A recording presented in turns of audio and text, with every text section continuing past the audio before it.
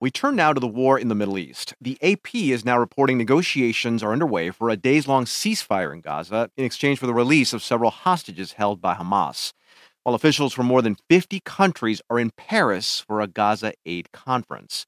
Meanwhile, the World Health Organization warns the risk of disease in Gaza has soared due to disrupted water and sanitation systems and overcrowded shelters crammed with displaced people. In Israel, Prime Minister Benjamin Netanyahu is facing mounting political pressure. Many Israelis blame him for security lapses during the October 7th Hamas attack that killed more than 1,400 people. Some are calling for him to resign. NPR's Lauren Freyer reports from Tel Aviv.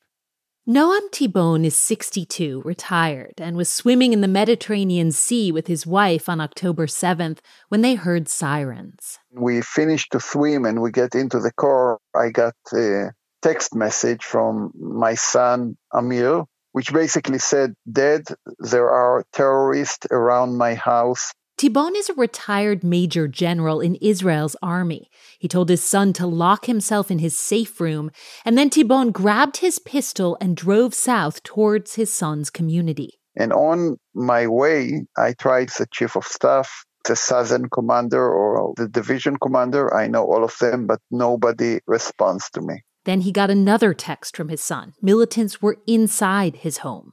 Tibon drove faster, passing bodies on the road south.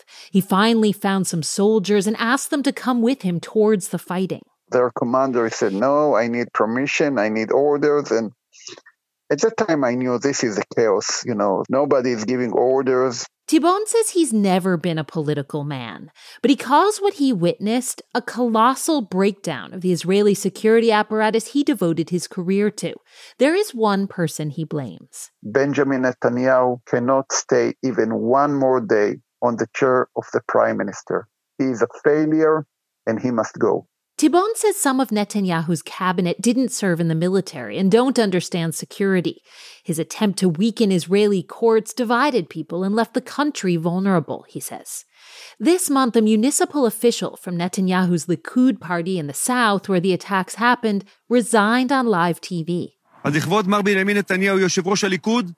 on all Likud officials to do the same, said Tamir Idan, waving his resignation letter. Netanyahu's defense minister, the military chief of staff, and the head of the domestic security agency have all accepted responsibility. Netanyahu says there will be an investigation, but only after the war. Meanwhile, in the streets, "Get out," a slogan from past protests against Netanyahu's judicial reforms, is being repurposed at fresh protests now. Netanyahu's supporters say these are the same left-wing critics and that the Hamas attacks were not the prime minister's fault. But a November 3rd poll found 76% of Israelis want Netanyahu to resign. Another poll in late October said his approval rating was lower than at any point since surveys began 20 years ago. Netanyahu recently told reporters, "The only thing that I intend to have resign is Hamas. We're going to resign them to the dustbin of history." At a rally in Tel Aviv, Tzipi Haitovsky says she wants Netanyahu to resign immediately. But she says there's a widespread belief, even among Netanyahu's critics, that this is a time for unity, not politics. There's this belief that in the middle of war, you can't change the leadership. And that is what Netanyahu is banking on, says one of his biographers, Mazel Mualem. She says Netanyahu believes he's got a window of opportunity to salvage his legacy while the war is underway, because he knows his premiership is unlikely to survive beyond that.